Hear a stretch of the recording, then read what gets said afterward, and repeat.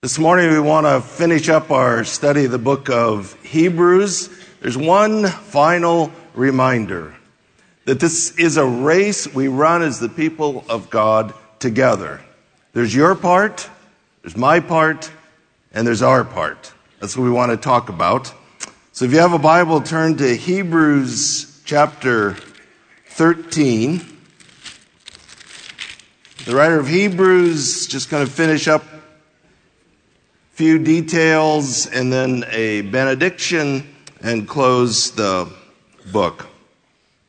We pick it up in chapter 13, verse 17. That's where we left off last week. It says, "Obey your leaders and submit to them, for they keep watch over your souls as those who will give an account.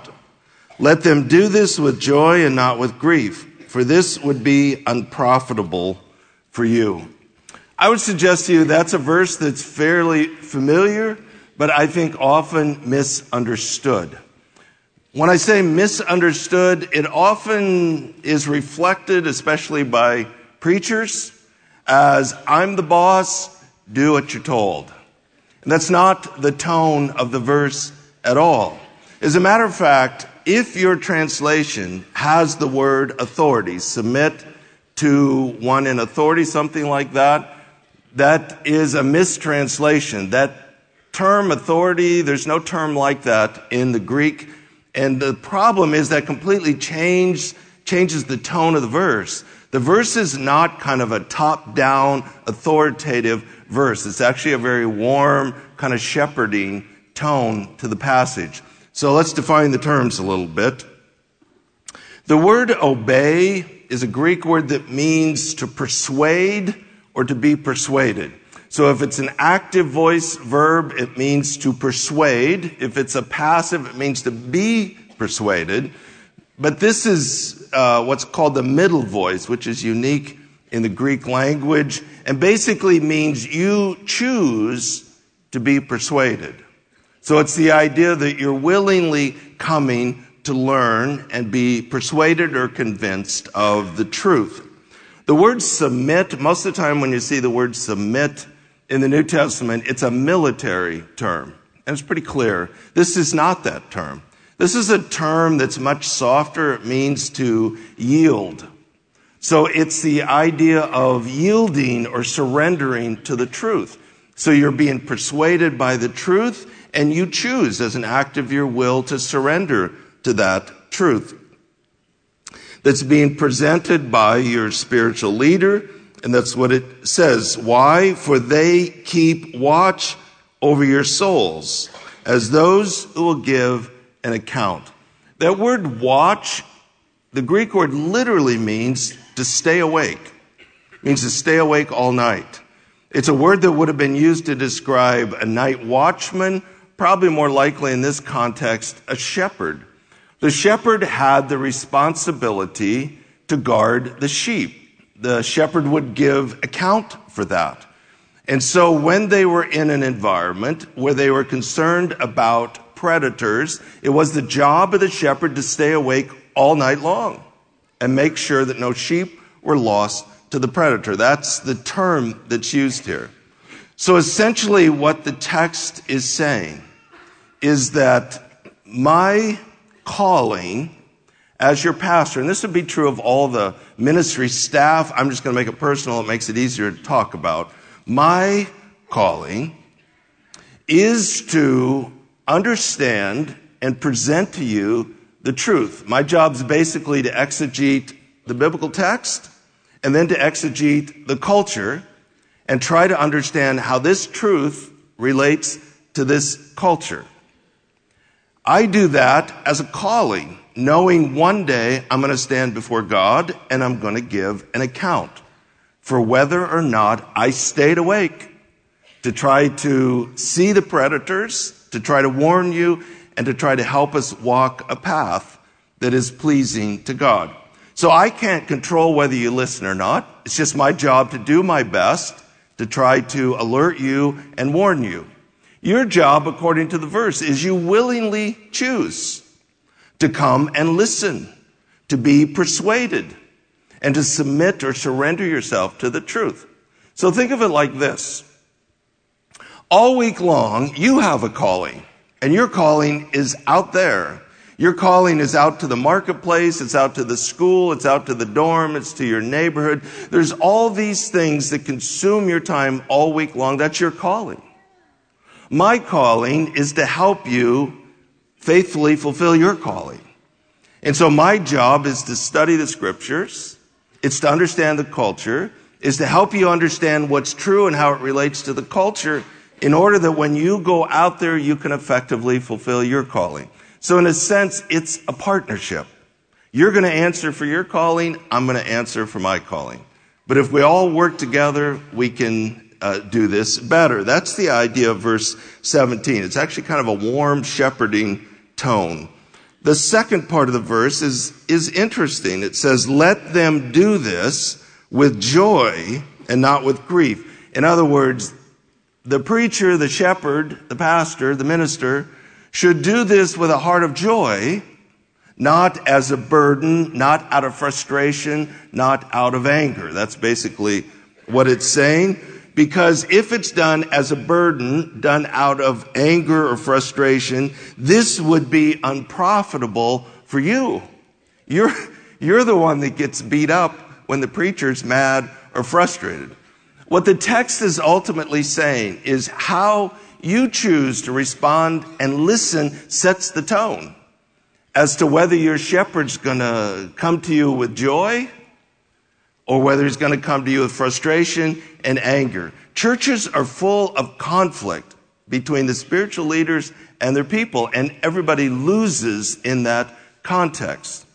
So the idea is if we do this together, if we partner together, then it's better for everybody.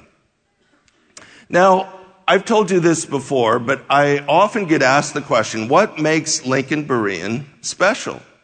And I always start with the same answer. Always. I say, it's the people. It's the people.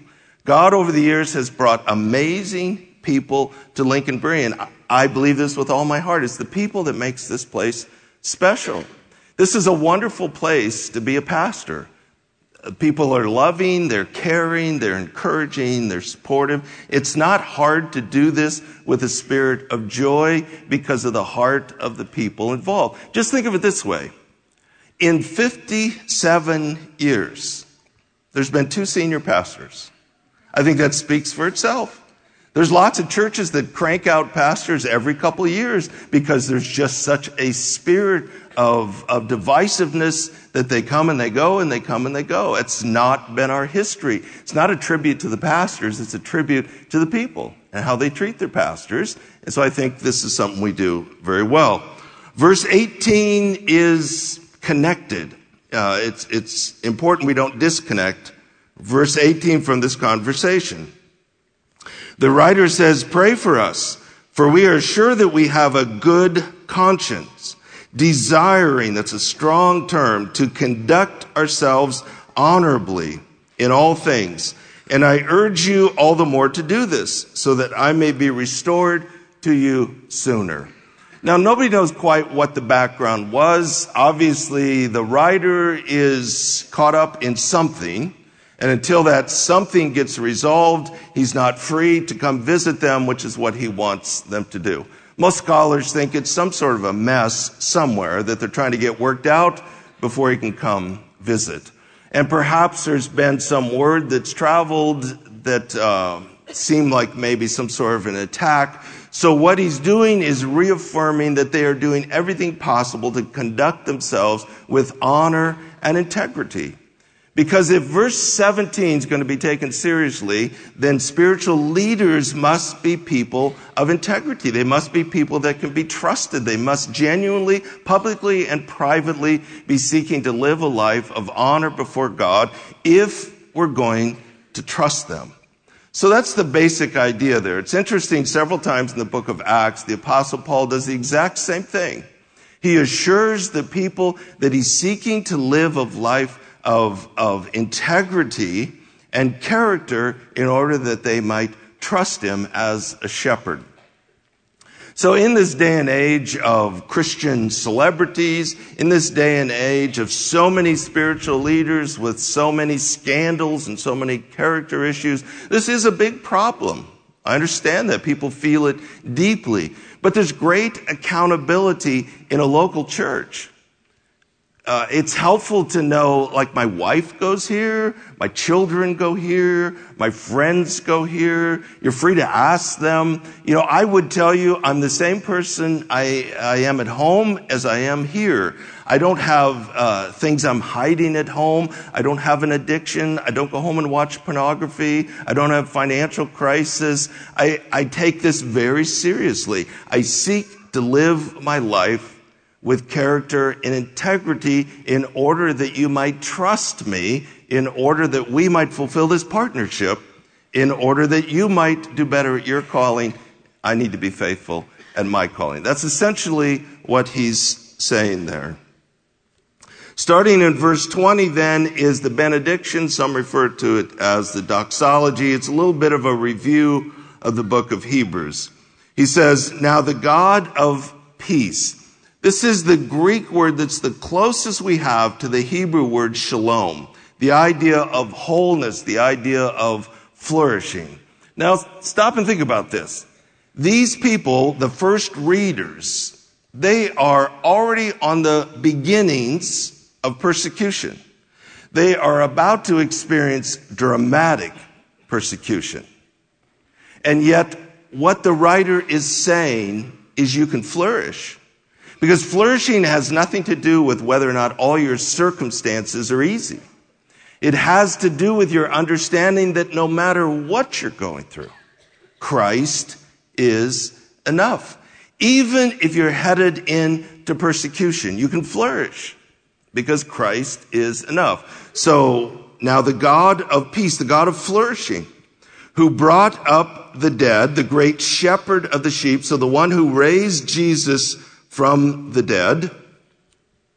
We are his sheep through the blood of the eternal covenant. This has been a huge part of the conversation in Hebrews, that Jesus has fulfilled the promise of Genesis 3:15 and on, that God would send his son to be the savior of the world. He was the ultimate high priest that offered the ultimate sacrifice, which was his own blood in payment for sin.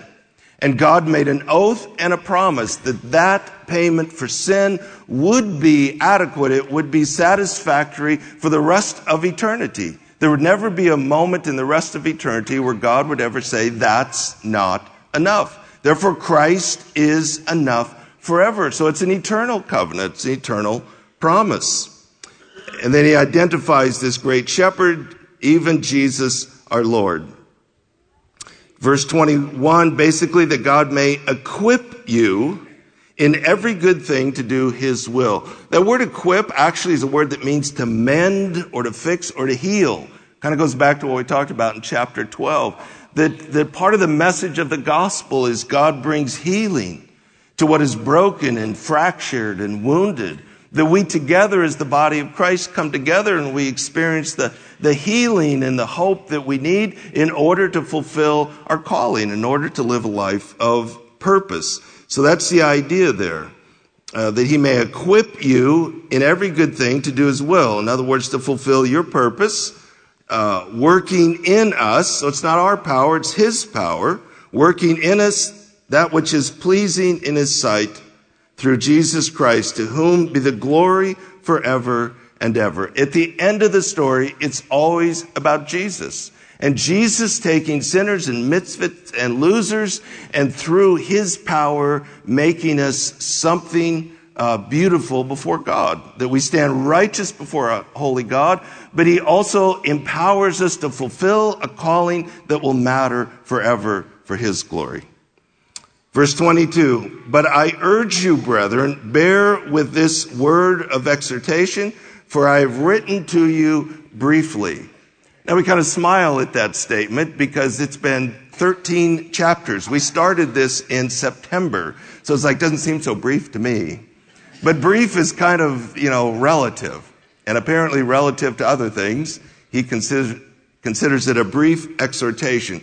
But the language kind of reflects this idea that this hasn't been easy. This has been tough. There's been some pretty serious warnings all along the way. He wants them to believe that he cares for them, that he's living his life with integrity, that he's trying to shepherd them, and to just listen to what he's had to say and to choose to submit to that. Verse 23, take notice that our brother Timothy has been released, with whom, if he comes soon, I will see you. Greet all of your leaders and all the saints. Those from Italy greet you. Grace be with you all. So Timothy must have been incarcerated. He's been released. He's going to go to the writer. We aren't sure who that is. And together, hopefully, they can come and visit. And he ends with this message of grace, which has been the theme of the book of Hebrews. That in Genesis chapter 3:15, God made a promise that he would send a Savior to save us from our sins. The Old Covenant, the Old Testament law, was meant to be a picture of that. It was a shadow and a picture that one day God would fulfill this promise. But it was never meant to be some religious activity that could save someone. It was always a picture of the promise to come. Jesus, God's eternal Son, took on human flesh, entered this world, allowed himself to be crucified on the cross, the ultimate high priest, making the ultimate sacrifice for sin, shedding his blood for sin that would be shed once for all time. That payment would be good to satisfy God's wrath for eternity. He was buried, he rose again, and he offers that salvation freely as a gift to those who would receive it. The writer has said repeatedly, this is the new covenant, which is a better covenant, built on better promises, that brings a better hope, that leads us to a better city. And all of that is a gift of his grace. The challenge we all face is there is a tendency to think somehow religion can make us right before a holy God. That a bunch of religious activity, a bunch of religious rituals, trying to be good, trying to do more good than bad, all of this is an attempt at self-righteousness, which is reflective of the old covenant and their attempts to somehow make themselves right before God. The message of the new covenant is you simply cannot make yourself right before God. That's why Jesus had to come and do it for you, to make payment for your sin and to offer you that salvation freely as a gift because he has covered your debt. It doesn't matter who you are, doesn't matter what you've done, doesn't matter what's been done to you. There's nobody too far for God's grace. There's nobody too far gone for God's salvation. He offers it freely as a gift to those who would receive it. The message from the beginning to the end has been no matter what, you don't need anything else. Christ is enough. This morning we gather to celebrate these amazing stories of people who have experienced salvation through the grace of God. Their lives have been changed because they have believed with all their heart that Christ is enough. Our Father, we celebrate this morning that salvation is freely offered to anyone who will choose to receive it. We don't have to be good enough. We don't have to be religious. We don't have to go through a bunch of rituals. Or it just comes down to whether or not we're willing by faith to believe that Jesus died for our sins. Lord, we celebrate the death, burial, and resurrection of Jesus this morning and his power to change lives forever. Lord, this we celebrate in Jesus' name. Amen.